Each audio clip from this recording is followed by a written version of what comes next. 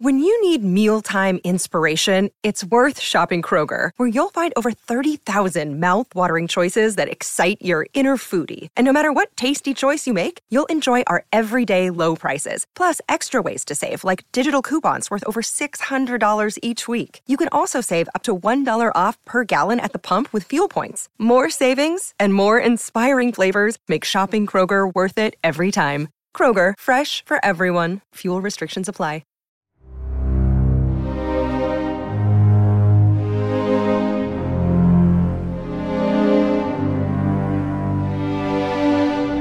All right, everybody, it's the end of the first week of Succession's final season, but we're just getting started with our end-of-week wrap-up show here on the Succession podcast. Hello, everybody. I am Josh Wigler. I am joined here, as always, by my fellow disgusting podcaster, Jess Sterling. Jess? Hi, I am Crunchy Peanut Butter, and I am ready to go. Oh, well, I'm very excited to welcome in Classic Smooth Peanut Butter here to the podcast this week. She is the co-founder of the Succession podcast here on Post Show Recaps. You heard her all throughout season 2, sporadically throughout season 3. She showed up on the Daily Succession podcast in the lead up to season 4, and now she's coming in to weigh in on the very first episode of the very last season of Succession. It is my wife, the great Emily Fox. Emily. A smooth peanut butter. Interesting selection for me. Would you disagree? I don't know. Maybe like an almond butter. I was just going to say almond butter. You're so gourmet, Emily. I know. I have to be. Come on. Stay on brand. Emily Fox, the frugal gourmet over here. Emily would be great hosting a show on Gourmand on the extended Waystar Royco universe. Jess, don't you think? I mean, obviously, better than Connor at the very least, which isn't saying much, to be fair. Emily, do you hyper decant your wine, Yeah, Emily? This was my next question. I mean, listen, I can pull the Vitamix out, put a little bit of wine in there, just let it breathe a little bit, hit it on the high note. You know, I enjoy a hyper decanted wine. Emily, very brave of you to bring up the Vitamix after what happened this week, but we don't need to. We don't need to get any deeper into that saga Blew out here. the top of it, okay? We just need to replace the top. We'll replace the top. We'll replace the top. Did it do one of those like TV situations where it hit the ceiling? No, it was more like, oh, where did a piece of this top go? Did I blend it into something I just made? Let's hope not. And then I strained it and made sure that didn't happen. It's fine. So we're okay. Everything's going to be fine. It's probably somewhere in our dishwasher. You know what? It's probably going to go as well for whoever has to eat the thing that might have some blended Vitamix into it, as it's going to go for the Roy children who have just purchased PGM. Everything's going to be totally fine. Like, it's going to work out, and there's not 9 episodes left to go of drama still to ensue. How was that for a segue into the first episode of Succession season 4, which ostensibly we're here to talk about? But beyond talking about the episode, we're here to talk about week 1 of the final season of Succession. We are live right now on YouTube. The Post Show Recaps YouTube account is operational, folks. Go to postshowrecaps.com/YouTube to subscribe to our page. You can watch along with us live. If you've got live feedback, we will answer live feedback. Just want to give shout outs to the great Will A in the audience, who is also saying, my wife, in reference, of course, to Jess Sterling. So here we all are, being adults in the room. Mm-hmm. So we are live for the Post Show Recaps YouTube. You want to subscribe, postshowrecaps.com/YouTube. You want to make sure that you're not missing anything that Post Show Recaps is doing. Go to postshowrecaps.com/subscribe. That's our subscriber hub. It'll tell you all the really great things. There's lots of really great things that are happening on Post Show Recaps right now beyond Succession. You want to get involved, that is the way. So postshowrecaps.com/subscribe.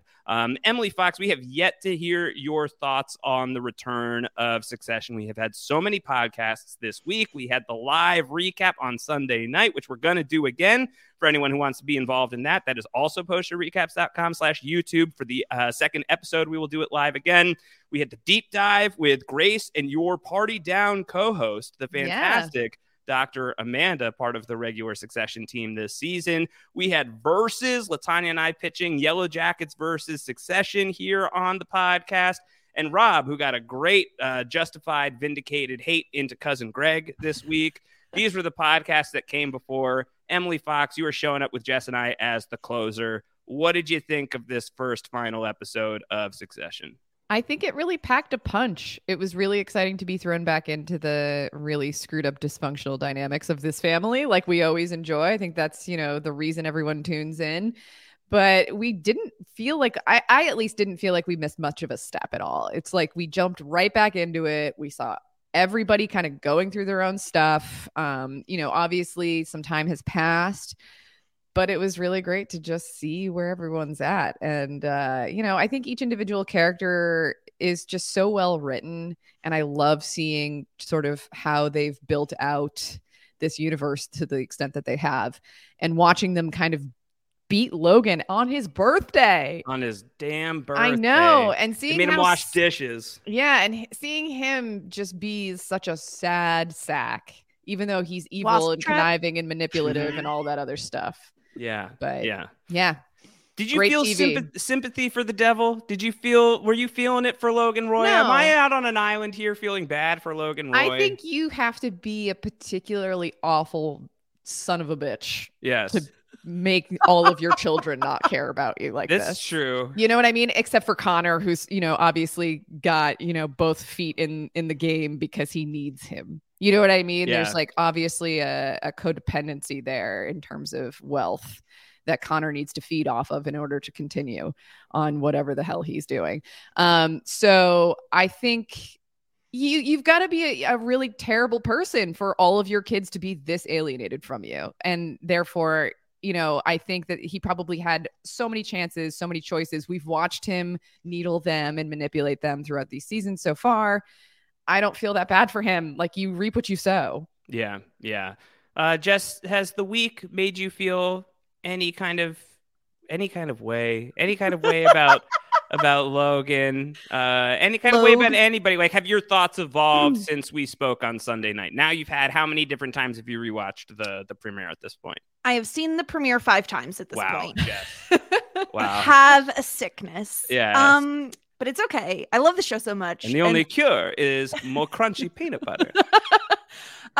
Yeah, definitely. Certainly my feelings have evolved on the premiere as I've watched it so many times at this point. And I still don't have a ton of sympathy for Logan, though. And the problem is that, like, we've set up 3 full seasons of how terrible Logan is. Mm-hmm. And I've said before on podcasts, I can count on one hand the number of times that I have had sympathy for this character.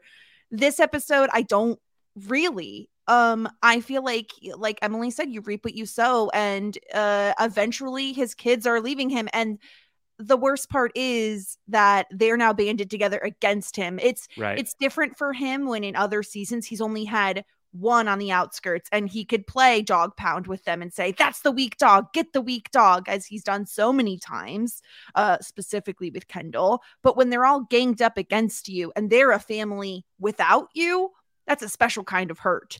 But I don't think it's unjustified, and I don't feel bad for Logan. In fact, I was with the Roy children in the end of the episode when they are celebrating him calling and saying a single line to them, like, "Oh, you said the highest number, you effing morons! Congratulations!" Right. I was celebrating too, because even though this is only one episode of a 10-episode season, and of course it's bound to go poorly for them eventually, I want to celebrate the wins with them. When they get one over on their father, I'm cheering too. I think that's fair. I also want to give shouts again to the chat, as we have from Stuart, 5, Jessica 5 times. And also want to give shouts once again to Will, who also says 5. To which I say, Will, you should probably be paying tabs on this, you know? You should be paying attention. This shouldn't be a surprise to you. Yeah. Anyway, I don't know. I love the show. 5 times. It's a great show. The problem is they only put out one episode a week. So what am I supposed to do for the other days? Podcast about it 17 times, as we do here on Post Show Recaps. Do you feel like you have anything left in your tank to talk about? Well, I do, because so I'm this very is why excited. we pay you the big bucks. That's it. I'm excited about this show because this is what we're gonna do. We're gonna get the takes from a guest every time. We're gonna bring somebody in to tell us what they thought about the episode when we do these wrap-up shows. Hopefully we'll keep doing them. If people were enjoying this one, we'll do it again. But we also, I think, have a lot of other business to attend to There's a lot of headlines that happen between premiere night and this point in the week. A lot going on in the Succession universe that I want to call out and talk about here. We also want to continue our Rate Roy program. This was something we were doing for the Daily Succession podcast, where we went back, rewatched, recapped every single episode of Succession, and rated the Roys on a scale of 0 to 4 all the way through. We're going to continue that, and we're going to do that here in the wrap-up show, so you can participate in that. postshowrecaps.com/rateroy is the way. Rate each of the main characters on a scale of 0 to 4. We will talk them through here on the podcast. And then we have a bunch of other things that we've been tracking along the way. The F-offs from Logan Roy. How many times does he say it? The dads from Kendall. How many times does he say that? A few other things that we are tracking. So we'll continue tracking those pieces here on this podcast and any live feedback that rolls in as it is going on. So that is what's on the menu. Are you both ready to get into some headlines? Oh, yeah. Yeah. Let's start there. Jess, this was an exciting thing. I think this is going to be more exciting to you and me than it is going to be to Emily, unfortunately, because Emily, you have not done the Severance. The way you just said my name. Why? Emily. Emily. Emily. Do you want me to leave? I can leave. Emily. Emily has yet to watch the Severance. MEF.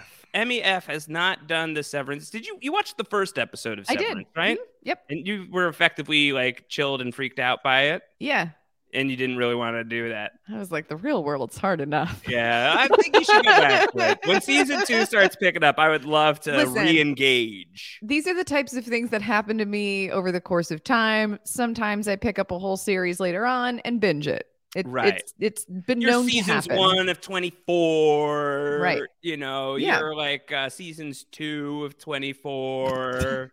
You're not seasons 3 and beyond of 24. Listen, I got a lot going on. Some of us are in the kitchen all day. That's true. Fair enough.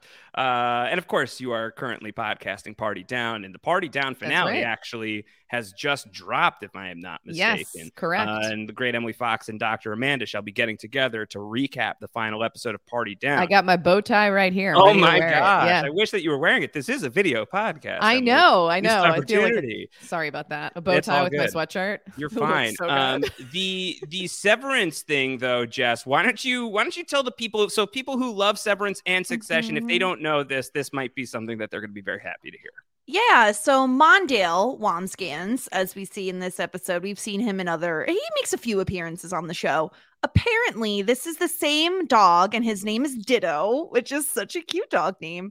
He is the same dog that plays Radar on Severance, Irving's dog, which is really exciting. An eagle-eyed viewer pointed this out on Reddit. We also had an interview with Sarah Snook where she talks about it.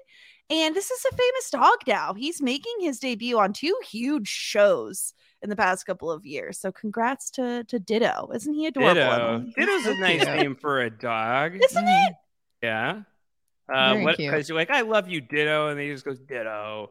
That's what he says. Very cute. Nice joke. Mm-hmm.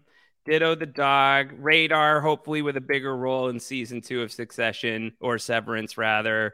But his time on Succession at the very least is coming to an end. Emily, how depressing would it be if you came home and like Dougie didn't recognize your scent the way that that Mondale Wamsgans did not seem to recognize Shiv? I'd probably turn around and leave. Uh-huh. That's how connected to that cat I am. Yeah. Yesterday, I told Josh that cat is the cat version of me. Yes. Like the two of us are just the same. We're Yeah. exactly the same. We You just want basically are. we want to know what's going on. We want to be around our people. We just want to hang out all the Yes. time. Yes. Yeah. It's very cute. It's Yeah. very, very sweet. But if he didn't recognize me, I'd be pretty upset. I think So that'd be upsetting. I feel like Shiv doesn't necessarily hold on to that same exact emotional response that I might. She's sort of like, oh, hi. Oh, Yeah. weird. I guess you don't know me. Yeah. Yes. It's always been weird to me that Tom and Shiv have a dog. Because Yeah. they don't seem like one dog people. And every time we've seen Mondale, he's always in this like playpen of Yeah. sorts. He's never out and about. And they have this. That is the piece of massive- this that makes the most sense to me, though. No, it the makes piece that makes sense, by but it's far the most sense to annoying. me is that they would pen Mondale into like this really tiny square foot. he's a big boy. Yeah, he is He's a big boy, but that's why they can't let him out, because he eats the underwear. He sits on the couches. Oh, that's right, the pantyhose. Yeah, he he did did eat Shiv's literally. pantyhose. He ate Shiv's pantyhose. He's going to cause a mess, and this is all like fine fabrics and such. There's no way that they walk Mondale. No, they have a dog walker. They've talked about her before. Yeah. I think this is the issue. I mean, I'm happy if of the two puppy parents, Tom is the one who gets to keep Mondale. I feel like that makes more sense to me. Yeah. He feels like more like he'd be a better dog owner than Shiv is. Yeah. But yeah, I just want Mondale to be free. You know, let him roam around a bit. Free Mondale. Moving on with headlines from Vulture this week, Jess. Vulture took a magnifying glass to the new opening credits for Succession Season 4. And they're like barely new, right? Like it's still the same theme song. Yes. It's still the same rigmarole, but like a couple of different shots that were included in the opening credits. Did you take a look at this? Yeah, so we have on a smartphone, we have an app called Stargo, which is obviously a combo of Waystar and Gojo. It promises all your favorite Waystar movies and TV in one place. So we see, like you were saying before, we have like WSP, Voila, and of course Gourmando as something you could watch. This is interesting because obviously in the show, the sale hasn't happened yet. And I think, Emily, there is speculation as to whether or not Logan will foil the sale to get back at his kids because they need that sale to go through in order to purchase Pierce. Yeah, this is all just like very deeply intertwined and like, will they, won't they? Is this a setup? Is this reality? And, you know, Nan being in the middle of everything, being like, I don't know. I hate being in these positions. And you're just like, oh, this is so icky. Don't you feel terrible watching it happen? It's so uncomfortable to me because everybody's just using each other as their own chess pieces on this like elaborate board, which they've always done. But I think to see it in rapid succession is like a particularly uncomfortable thing to witness, even though we love it. We live for the drama. Sure do. Another thing that Vulture called out were some of the headlines that you see in New York City on like all of the big screens in Times Square. And there's all these different ATN News live headlines that feel like they could exist in our world. So It's like really incisive parody where it's like, where is the line between reality and parody? Among these headlines, Deep State blunder, classified documents displayed on NBA Jumbotron. I think the other one that I really like is many with bird flu can't stop thinking of ducks. Oh. Yeah. This tracks. China hack could see 40 million Americans entombed in their electric cars. Entombed in their electric cars. Wow. Yeah. Entomb me in my electric car. That sounds like as far as ways to go. Sure. I'd have my radio. I could listen to my podcasts. I feel like the battery power would last for a little while. Might not, though. Might not. It's true. It depends on where I'm at. Might drive you off a cliff if you aren't careful. I suppose that is also a possibility. So Vulture taking a really close look at the credits. It's a fun read if you have not yet had the chance to read it.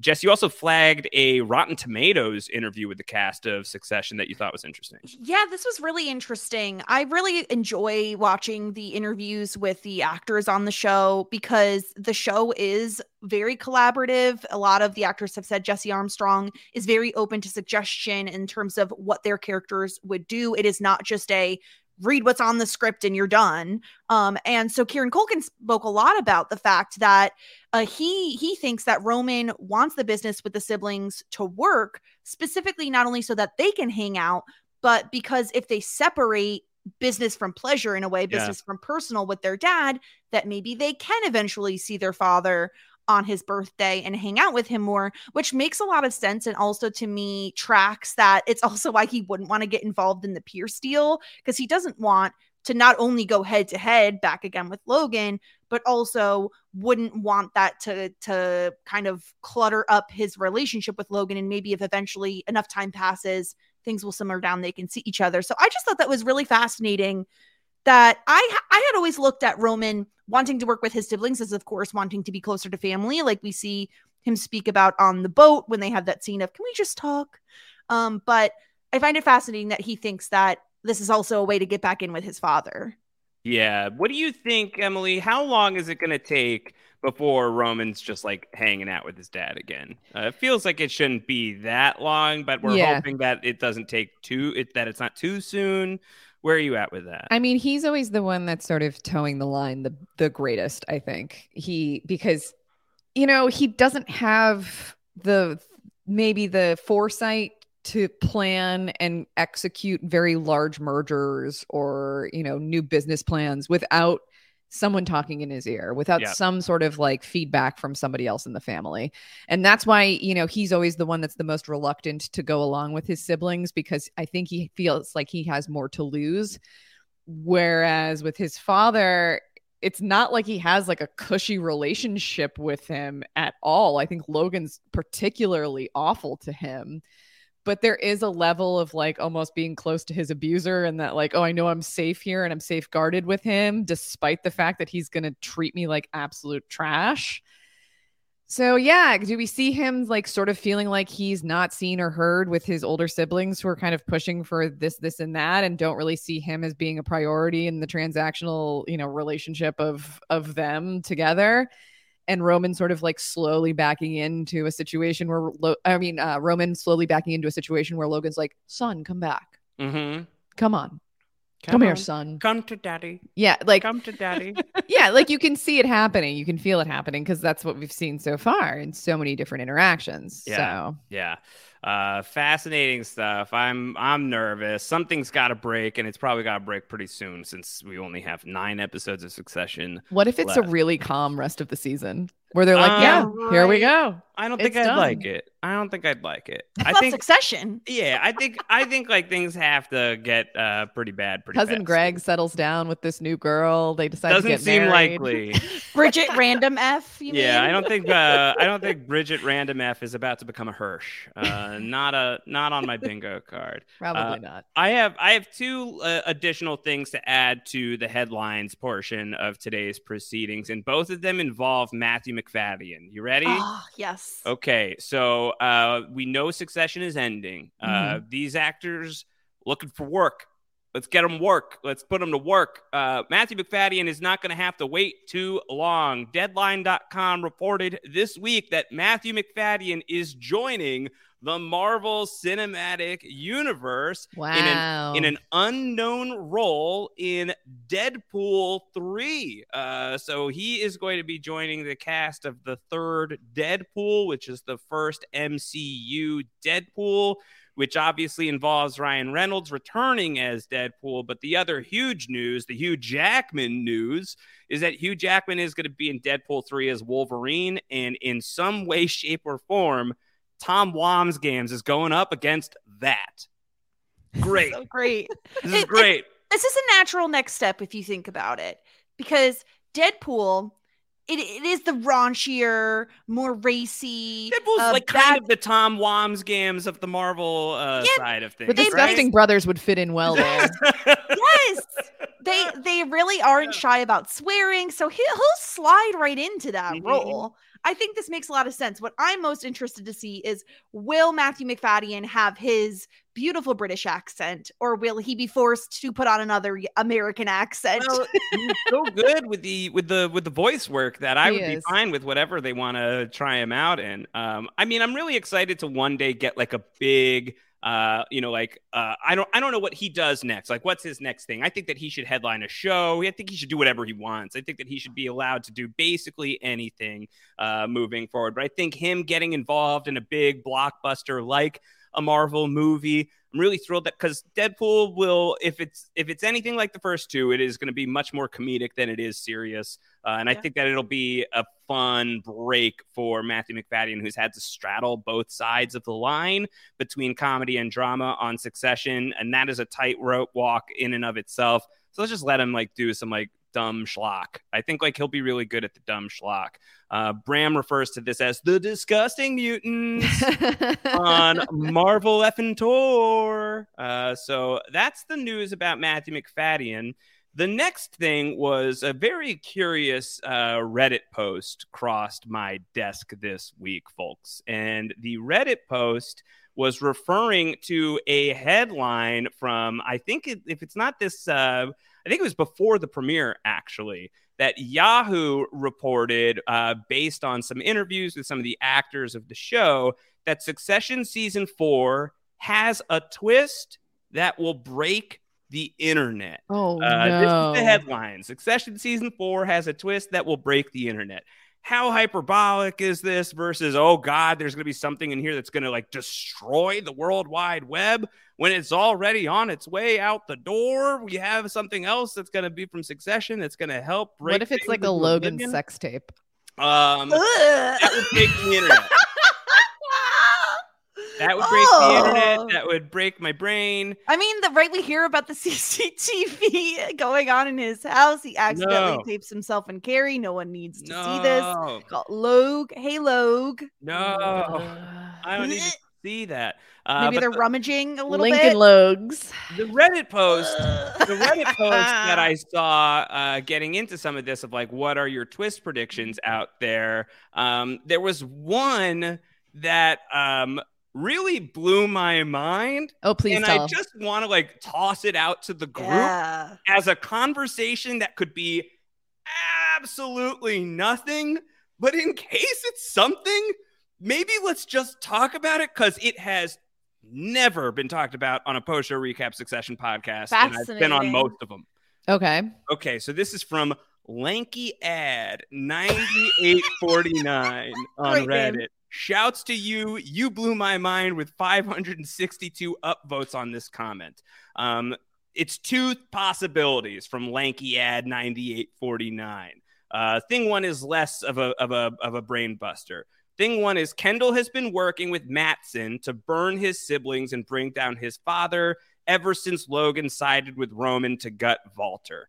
I feel like that doesn't feel right to like Kendall's authentic yearning for his siblings in like the season 3 finale. It also seemed like really Matsson and Kendall really weren't getting along at his birthday party. So I don't know that there's a lot of breadcrumbs or seeds there. Yeah. So here's thing 2. It's a shorter sentence. Okay. Tom is an undercover federal agent. Tom is an undercover federal agent is the theory that is put forth from Lanky Ad 9849 on Reddit about the Succession season 4 twist that would break the internet. Can we interrogate this at all for 5 seconds as to the veracity of the possibility that Tom could be like a Michael McKean in Clue who has been like embedded all this time? I thought you were going to say a Michael McDonald, and I was like, yes. From the FBI. Yeah, like is there a way that this would make any kind of sense? Is Mondale a police dog? Is Mondale a police dog? Canine unit. And like part of like, oh, Mondale must not have recognized your scent as part of the cover. Is that why he offers to go to jail for Logan? Because he's like, I'm not going to jail. Yeah, that would be part of that. He also like he's taken like secret clandestine phone calls in like the corner office. He needed to talk to Rex Hendon, who we think is actually a real lawyer. I don't know. And that's why I became friendly with Greg, because he's like, this is the only person that's not going to sniff me out. Right? This feels too cute, I think. This feels I love it. This feels like not a thing Succession does. Succession does twists, but not. What if everyone ends up being under arrest at the end of the season? Yeah. Like everyone goes to jail. Like Seinfeld. I just want to like go through some of like the reactions that it had on this Reddit post where people were like, so someone said when the show started 2 years ago, I was absolutely positive Tom was an undercover and I would still love it. Another commenter says it would explain why he keeps offering to go to prison as a sacrificial lamb. And then another commenter says, but he seems super tortured about it. The first person says, maybe it's good acting. And then another person says, but even in private, he was tortured. And then the person after that says, method acting? Pulling a page out of the old Jeremy Strong book. Yeah. So I think that there's like a 0.0. You can't keep doing the points, but like no chance basically. But what if there was? Real. What if it was happening? If it happens, like let's just at least like shouts to the young kiss. Lanky Ad that this was the thing. But I felt like we had to say it. internet breaking twist, right? That's like the headline of like what that could be. Because Succession, I wouldn't say is a twisty show. It's not. Like everything that they do, you can go back and see how they got there. You could see the steps that it took to get there, right? Even Tom turning on Shiv at the end of season 3. Like they set that up for seasons beforehand. I think this is a bit overblown in terms of what the giant twist will be, quote unquote. I know we've heard rumors, Josh, about what I've heard is a 30-minute take that they are going to like keep in the show in one of these episodes. I don't know what episode it's going to be. Okay. I feel like that could be related to this like quote unquote twist. Interesting. That seems massive to me. I feel like maybe it has something to do with Shiv and Tom, although when you have 30 minutes, that seems like you have to have a lot of characters involved, but we still haven't seen them kind of have it out yet, right? And like, who knows how this divorce situation is going to actually end up. I just don't think we're going to have some kind of massive twist. This doesn't feel Succession. No. But then like, I'm trying to think of other people they could have turned. Like Frank. Yeah, I mean, I think like Frank disappeared for a while, then came back. It would have to be a character that we don't get to live in their head all that often. Right. I feel like, you know, Carl doesn't feel like he's got the stomach for it because he's in a hostage crisis and had a panic attack. Butter my beanpole. Is that what he says? Yeah. So like, I don't know. They're also cowardly. That it would be very hard to imagine. But I think like the bigger question is like, who would go to the FBI? Yeah. You know, who would turn? Who hasn't turned already? Like, who could have turned in the time jump? I guess is not an impossible Tom testified before Congress. Right. But that's part of the cover. That's how deep it goes. It's ridiculous. As Bram calls him, Tom Wamsbauer. So you never know. I love this theory. I'm going to keep thinking about it. Me too. Hey, it's Kaylee Cuoco for Priceline. Ready to go to your happy place for a happy price? Well, why didn't you say so? Just download the Priceline app right now and save up to 60% on hotels. So whether it's Cousin Kevin's Kazoo Concert in Kansas City, go Kevin, or Becky's Bachelorette Bash in Bermuda, you never have to miss a trip ever again. So download the Priceline app today. Your savings are waiting. Go to your happy place for a happy price. Go to your happy price, Priceline. All right, let's rate the Roys. Are you ready? We're going to go through each of the main characters here of Succession, give them a score of 0 to 4 based on their appearance in the season 4 premiere. Let's start with the kids. I feel like this is, for me, it's ultimately going to be relatively easy that I think at least, if not all 3 of them getting a 4, I think pretty darn close. The one who I'm waffling on a little bit is Shiv, given like the situation with Shiv and Tom, but even her ability to win over Nan Pierce, like she's the MVP of the situation with the Pierce acquisition. So I think I'll just kick us off and say I'm giving Kendall, Roman, and Shiv 4 points each. Jess? Shocking. Is that shocking? Yes. And not Kendall and Roman. I gave them 4s as well because they win, right? You win, you get the 4. I also think I almost put Kendall at a 3. Actually, I'm going to put Kendall at a 3 and Roman at a 4. And here's my line of thinking. Roman is the most, I'm going to like, okay, this is going to sound wild coming out of my mouth, but Roman is the most level-headed sibling in this episode. He is the one who is thinking most logically, most clearly, not thinking with revenge in mind, which is how I feel Shiv and Kendall are operating. I thought you were going to say, which is what I feel all the time. Just feel revenge all the time. Vengeance is mine. But Shiv is not getting a 4 from me. And the reason is things go so poorly with Tom. And I think, and I've said this before, I kind of posted a little bit about it in our patron Discord, that Shiv feels a lot like Logan this episode. I feel like they are mirrors of each other. And we see Logan extremely lonely. Probably the loneliest we've ever seen him. Marsha is in Milan forever. His children aren't speaking to him except for Connor, who we know is mostly in it for the money. And he doesn't value Connor in the same way he values the other 3.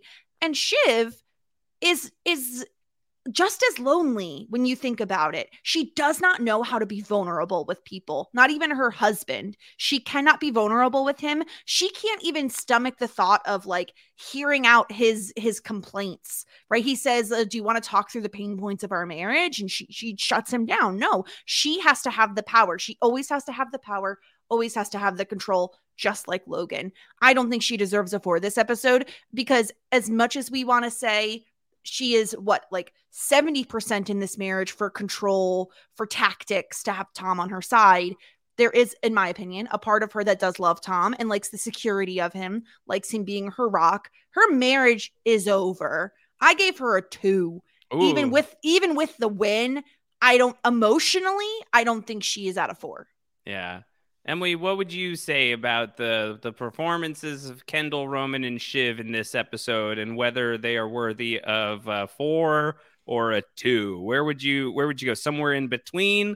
Lower? You can't go higher. I mean, I think I agree with you both on Logan. I mean, on Roman and Kendall. They get straight 4s for me.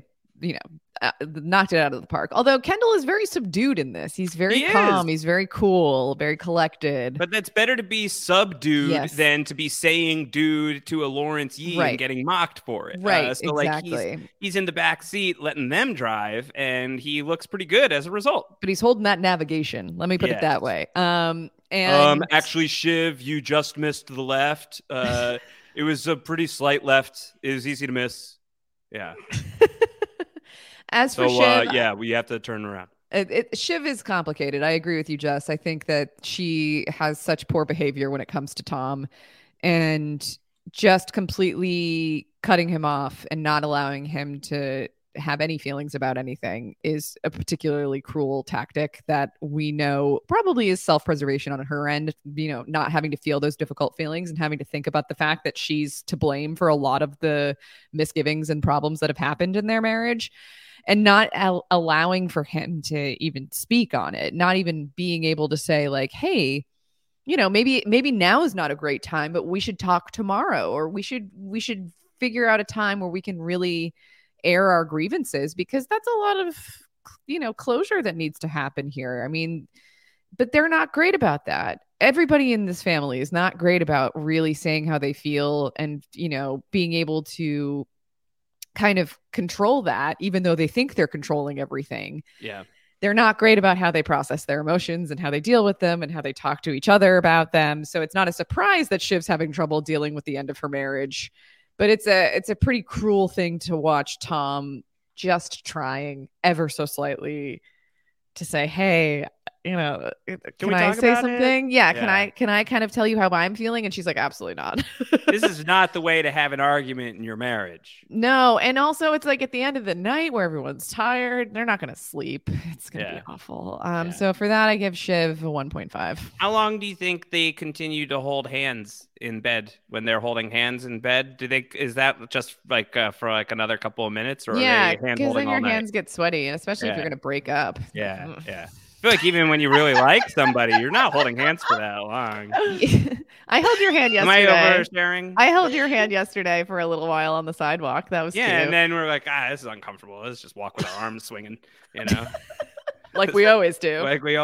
Just like, just the kind of really swinging your arms. Theater arms down the street. That's what we're doing. All right. A 1.5 for Shiv from Emily 5. Yeah. I mean, she's really amazing and strategic in her negotiations of things, but I think because of Tom, we got to knock her down a peg or two. I'm feeling charitable.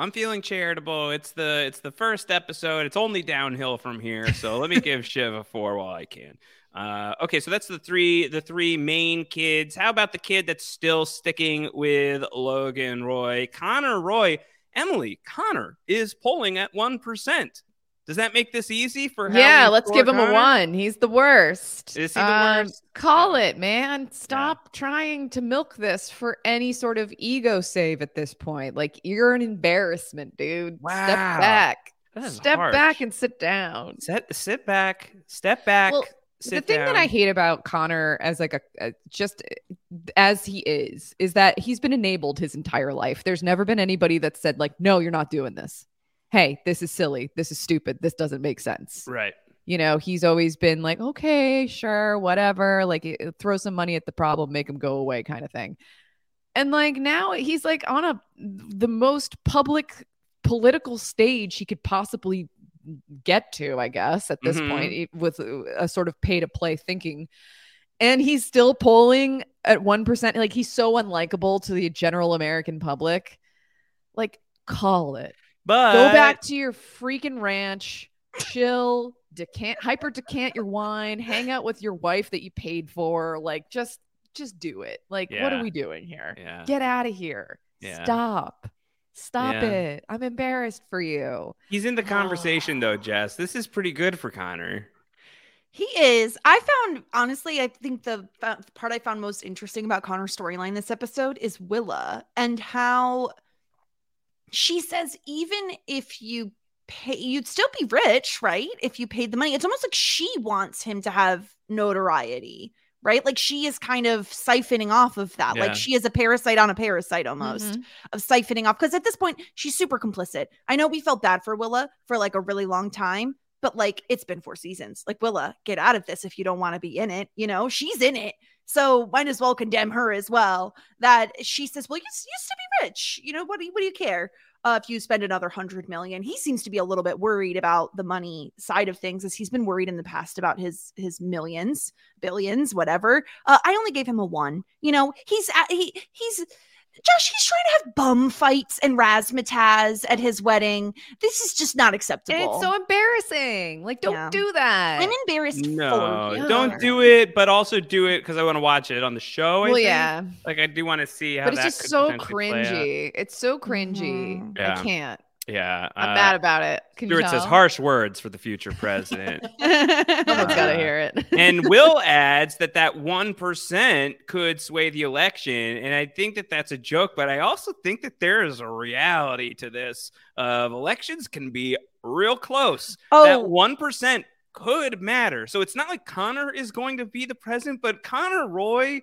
could kind of decide who is the president of the United States. Will has had a theory that he pitched to me about Connor and the presidential run and how important that 1% will be, that his father will need that 1% in order to get Jared Mencken elected, and how Connor could be a very important chess piece in all of that. I found that theory interesting. Like either like he siphons like the Republican vote or he like siphons the Democrat vote. It's hard to know which way it goes, but like this could be bad. It could be good. It could be bad. It's hard to say. Well, because we've all said like, oh, each season is dedicated to each Roy child, right? And Connor hasn't yet to get a season. And could this be the important season that we all need Connor for? Yeah, Emily Fox. So if the final season is like really deeply dedicated to a Connor Roy deep dive, how are you going to feel? You like if this like sort of like the main plot engine of the final season? You're just going to have me on every week. That's what it's going to be. I'll tell you why I think this is messed up and why, you know, psychologically it's the poor choice. Sure. Yeah. Okay. Connor Roy, I'll give him a 1 as well. The Disgusting Brothers on Roy Rating Tour. Let's go to Tom and Greg here. Emily, you've maybe missed it, but on the podcasts with Rob that I have done on Succession so far, he's gotten a real good hate into Cousin Greg. You got a real good hate into Cousin Greg in the preseason, and then felt it's like he's like kind of scummy, Cousin Greg, that he's like secretly, stealthily kind of a scummy guy. And the season premiere did not hurt his case. Let's put it that way. Yeah, I mean, there's like a bro component to this, like a bro quality that you see with him where he kind of got into the fraternity of the Roy family and now has poor behavior as a result. Yeah. Not that he was like flying high beforehand. And I mean, he was, and then puking out of Dodrick's eyes as a result.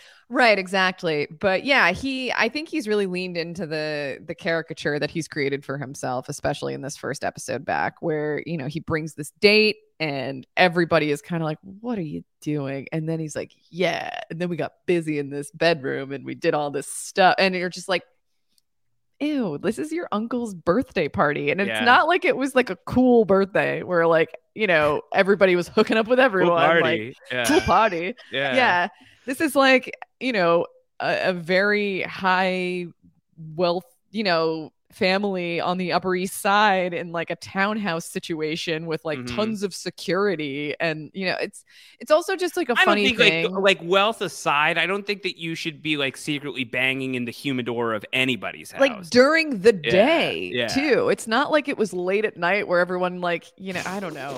I don't know what scenario I'm trying to create where like this is acceptable. I love Emily saying like, listen, it was during the day. It wasn't even at night. I'm really trying to guide her away from this because this impacts how I'm presented to the public. So no, but you know what I mean? It's not like a fun like 20-something party where like things got a little debaucherous and this is what happened in someone's room in their like crappy apartment. You know what I mean? Even if Logan is like acting like a 20-something-year-old, right? Like he's like still trying to be like, oh, smell Greg's finger, win a buck. Like, you know, he's like acting like a college kid.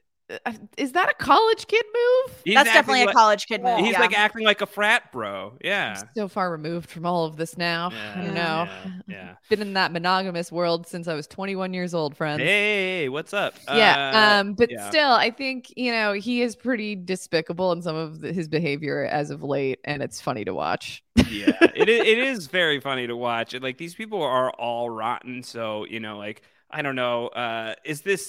This is probably the most loathsome Cousin Greg behavior. Yes, I do think ultimately. But then you see like also classic Cousin Greg where Tom's like, I don't know, like they filmed this, and he's like, oh no. Do you believe Logan? the CCTV or no? There's bigger fish to fry though. Like this shouldn't be like the main concern, but of course Greg turns it into it being all about himself, which is classic Greg. So yeah, sure is classic Greg. Jess, where did you land with Cousin Greg on the Rate Royce? Listen. He's gross, but he's still Cousin Greg. And season 3, we didn't get as much Greg and Tom as we were used to because they were on opposite sides. They're back together. And the Cousin Greg and Tom stuff was my absolute favorite stuff of the episode for comedy purposes. I also think there's something there of like, even when he admits this to Logan, he's like, well, Logan smirked a little bit. So he's not like in the worst position ever. Is he a bit disgusting? Yeah, but he's a disgusting brother, and they're all disgusting. Yeah. We hate them all, right? Let me have my fun. Let me like Cousin Greg. Okay. I'm not gonna stop liking him. You're allowed to like Cousin Greg. I gave Cousin Greg a 2 because even though he does bad things, he's not in the worst spot ever, you know? Yeah.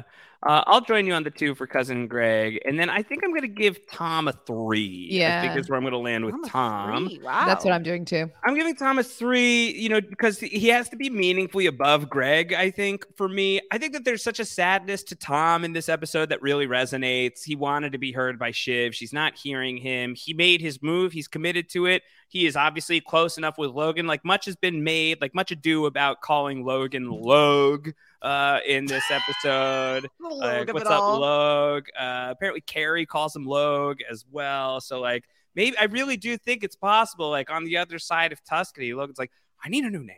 Call me Logue. Like it feels like, you know, he needed to feel youthful again. This is like his Felicity moment, Emily, of just like cutting his hair down. Yeah, it's just cutting a couple letters off of his name.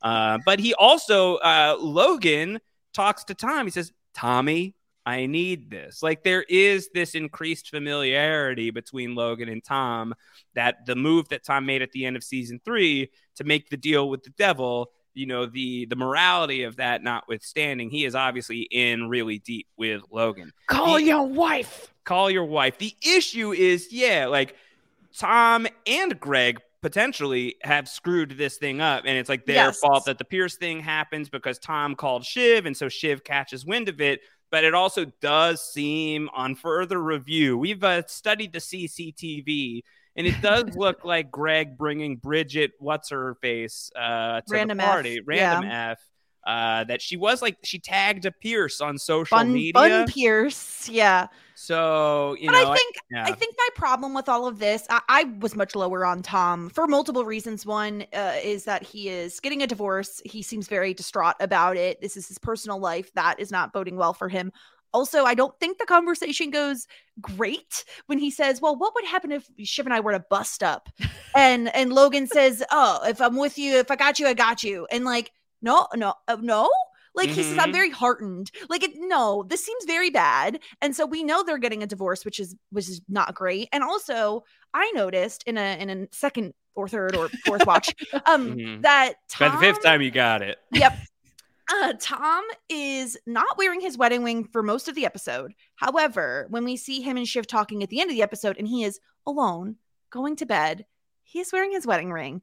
And that made me so supremely sad. Yeah. And I just think like that is a pure sign to me that like that's what he when he is alone, he wants to be wearing that. It's not a show for anybody. It's just for him. So I give him a 1. I feel like this is a bad episode for Tom. He doesn't get the deal with PGM. He doesn't seem to get reassurances from Logan that even if him and Shiv aren't together, he's a useful tool for Logan, because his connection to Shiv is what's keeping him in his spot, in my opinion. So he's like the Charlotte York of like walking around with your engagement ring on, even though you Yes. already called it quits. That's so very sad, but yes.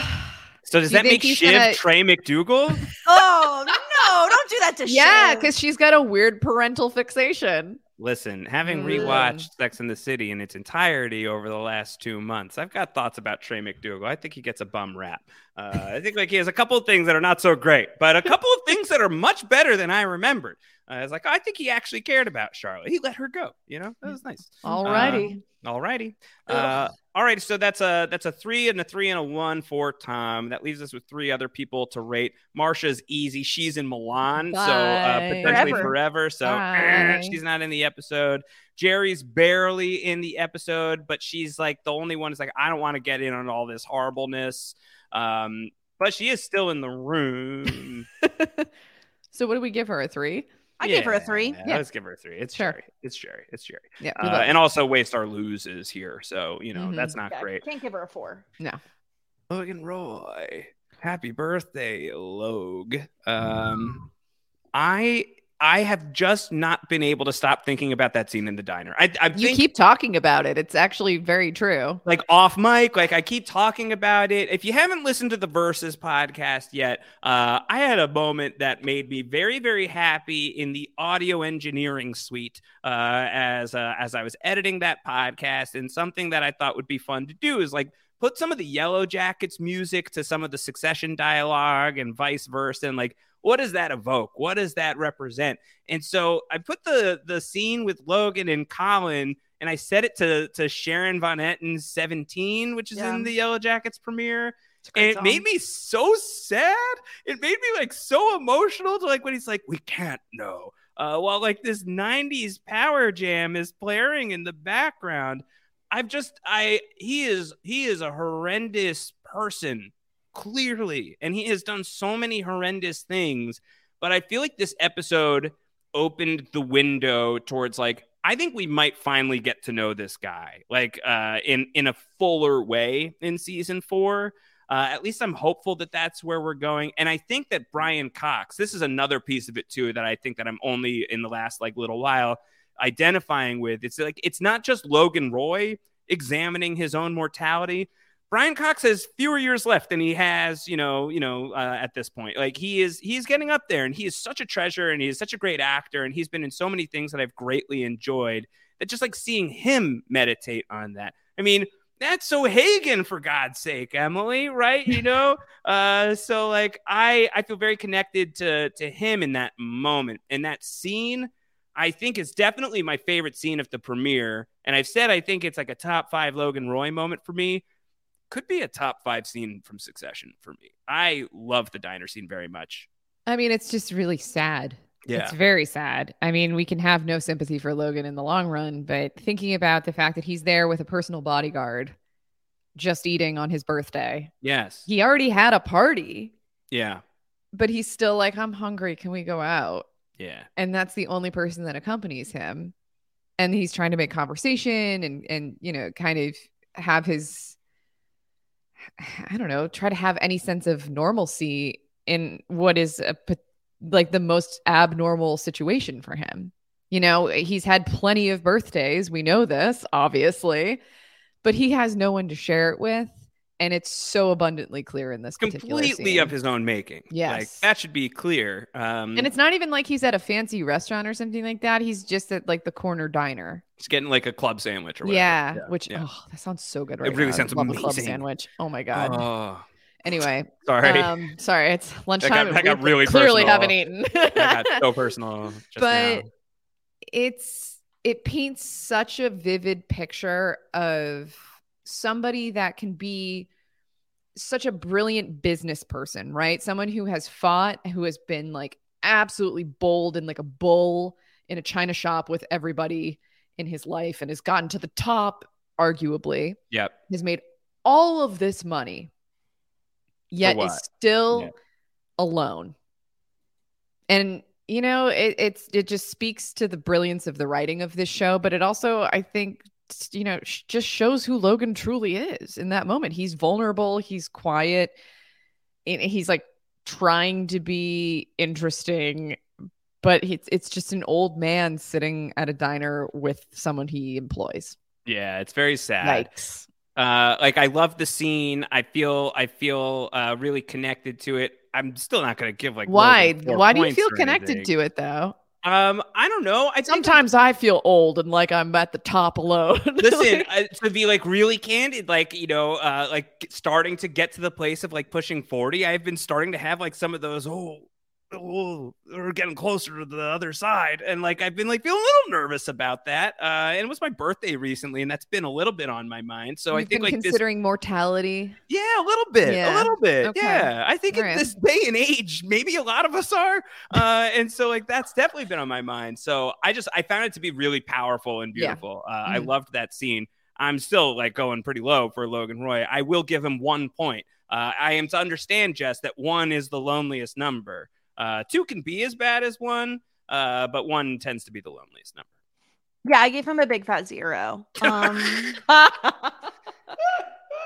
And it's not because I don't love that scene, because I really do, and I think it's one of the most vulnerable and personal moments we've had with Logan across 4 seasons, which says a lot about that character. But when you're calling your bodyguard your best pal, and your family members are all avoiding you on your birthday, he even says to Carrie, why are all these effing people so happy? Yes. It's your birthday party. And that's how he feels. He says, I have everything I could want. You know, the Gojo deal is going through. PGM is going to be mine. He's going to get PGM. We know he has wanted for years and years and years. He wants it to get back at you. And right, this is what he has hungered for. This is his vengefulness coming through. That gets squandered, and he's desperately alone. So much so that you can tell in that scene when he says, tell me a joke, someone tell me a joke. Yeah. His kids would be joking, and that's what he's missing. Roast me. Yeah, and no one can do it like his kids can. And it just goes to show you money can't buy everything. Can't buy class. No, so I gave him a 0. I think this is a terrible episode for Logan. It shades of Kendall on his birthday, acting like a child at the end. That's how it feels. Logan is not in a great place, and I think he earns the 0 that I gave him. All right, fair enough. Emily, did you give a score for Logan Roy? I think I was going to give him a 1. Yeah. I think yeah. Nice. You know my feelings. In lockstep. We love it. All right. Well, let us rate everything else. Of course, if you want to rate the Roys, you can go to pusharecaps.com/rateroy to do so. That's pusharecaps.com/rateroy. You can get additional feedback in throughout the season. We are also tracking how many times has Logan Roy said F off on the show before. A big fat 0 in this episode, it seems like, Jess, unless you and I missed something.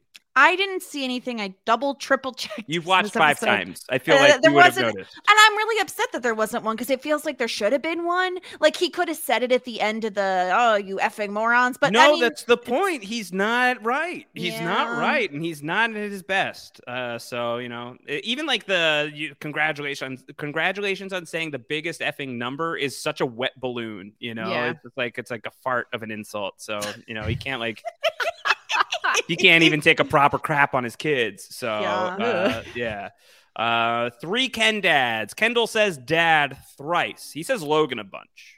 Yeah, he calls him Logan. And I feel like that to me, words mean a lot. And I feel like the fact that he's calling his father Logan here is just like further removing them from that closeness, that intimacy of the word dad. I feel like it's important too. Yeah.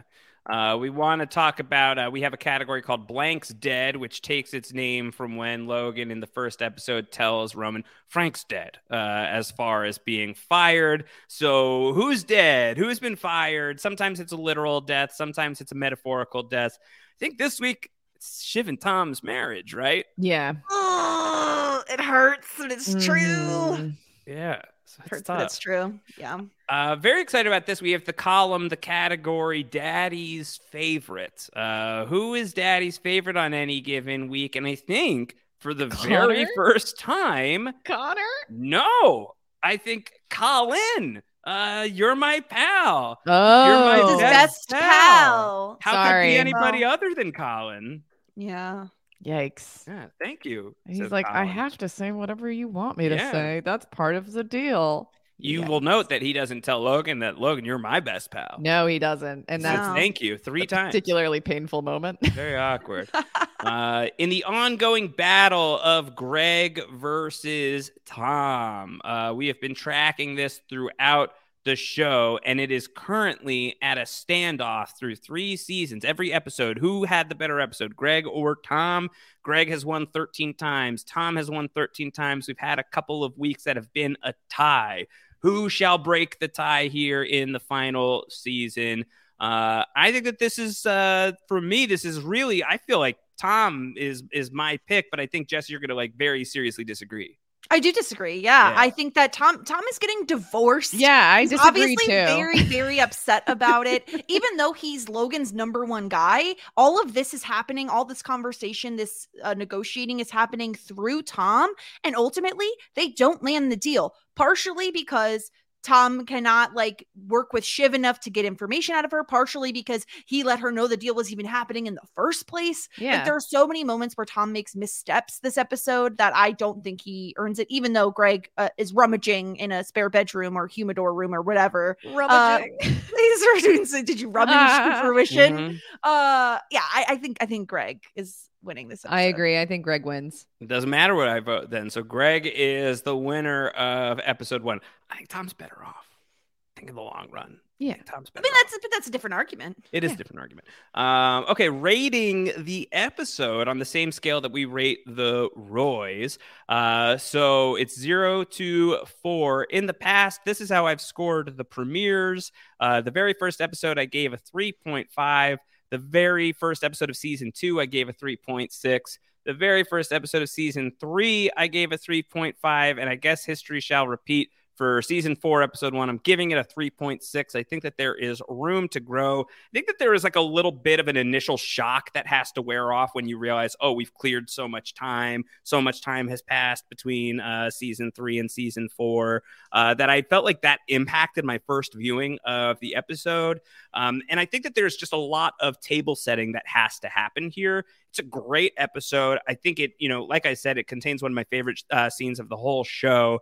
But there's just something about like, there's like a reorientation that has to occur here in this first episode that just like scooches it down a bit for me. And I want to give some room to the rest of season 4 because I feel like this is probably going to be one of the lower rated episodes would be my guess as we get like deeper into real end game territory here in the final season of Succession.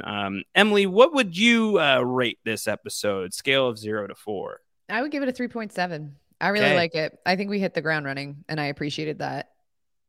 And that's all I have to say about it. Wow. Okay, Emily. Succinct. We love it.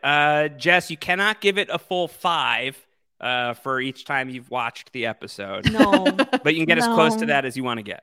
Yeah, which is a 4, which is what I gave it. Nice. I really loved this premiere. I don't know if it's just the fact that I was just starved for new Succession content, but I really do think the time jump worked for me very well. I feel like this episode had everything I wanted it to have. It had tension. It had the kids working together still. I'm so pleased that at the very least we get one single episode of them working harmoniously. It had the Tom and Greg content that I needed. So it had everything that I wanted. Maybe I'm a little bit too high on it, but I'm so pleased Succession is back. And I feel like they really did a good job with the premiere. Previously, I haven't been super high on the premieres. I don't think they're usually the strongest episodes. I've given every single premiere a 3.5. So they did something right here and they really hooked me back into the season. I didn't feel like it took me very long to orient myself in okay, we're a few months out from the finale. And I just think there were so many episodes that were, or so many moments that were complete gut punches. The Tom and Shiv scene and the Logan scene. That's 2 massive, dramatic, heavy scenes that impacted me very, like so much that I just feel like it earned a full 4. All right. So it's a full 4 from Jess, a 3.7 from Emily. I gave it a 3.6. What did you give it? Go to postshowrecaps.com/rateroy and submit your score for all of the main cast as well as the episodes of Succession as we are moving into the end game.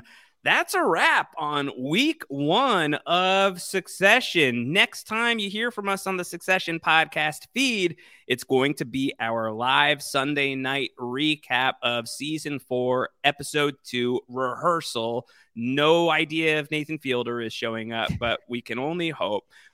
Join us live on postshowrecaps.com/YouTube, 10:15 p.m. Eastern time, right around there. We will go live. It'll be myself, Jess, and the great Grace Leader talking you through Rehearsal. We will hear from Grace again with Dr. Amanda on Monday's deep dive into episode 2, where they will really take it apart. I'll get together with Latanya on the Versus podcast this week. We're doing Succession season 4 versus Yellow Jackets season 2. Grace will be joining me over there as well, since she is not able to weigh in on Yellow Jackets' second episode of season 2, which, if you watch Yellow Jackets, watch that one soon is all I'll say. And then I'll get together with Rob to talk about the second episode of the final season of Succession. And hey, if you liked this one, if you liked the wrap-up show, maybe we'll do it again. TBD, but we had fun. Did we have fun? I had fun. I had so much fun. Did you have fun, Emily? Yeah, absolutely. I always have fun. Are we having fun yet? Listen, as they say on Emily Fox's, she's got to. I got to get ready for that. Soon to be dearly departed Party Down, as that show has just dropped its final episode of Ken Marino 3. forever. Ken Marino for life. Emily and Dr. Amanda are talking about Party Down. So if you are also watching Party Down and not listening to that podcast, you should do it. Seek out Post Show Recaps Party Down wherever you get your podcasts, and follow Emily on the internet at Emilet, wherever you can find her, for all of the incredible things that she's doing. She's always doing great stuff. We love to hear it.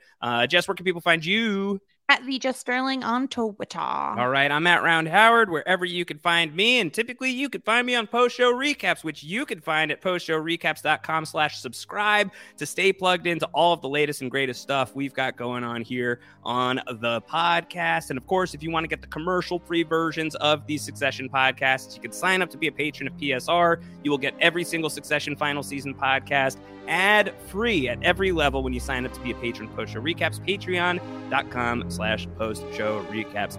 That is week 1 of Succession's final season in the books. Until next time, everybody, F off!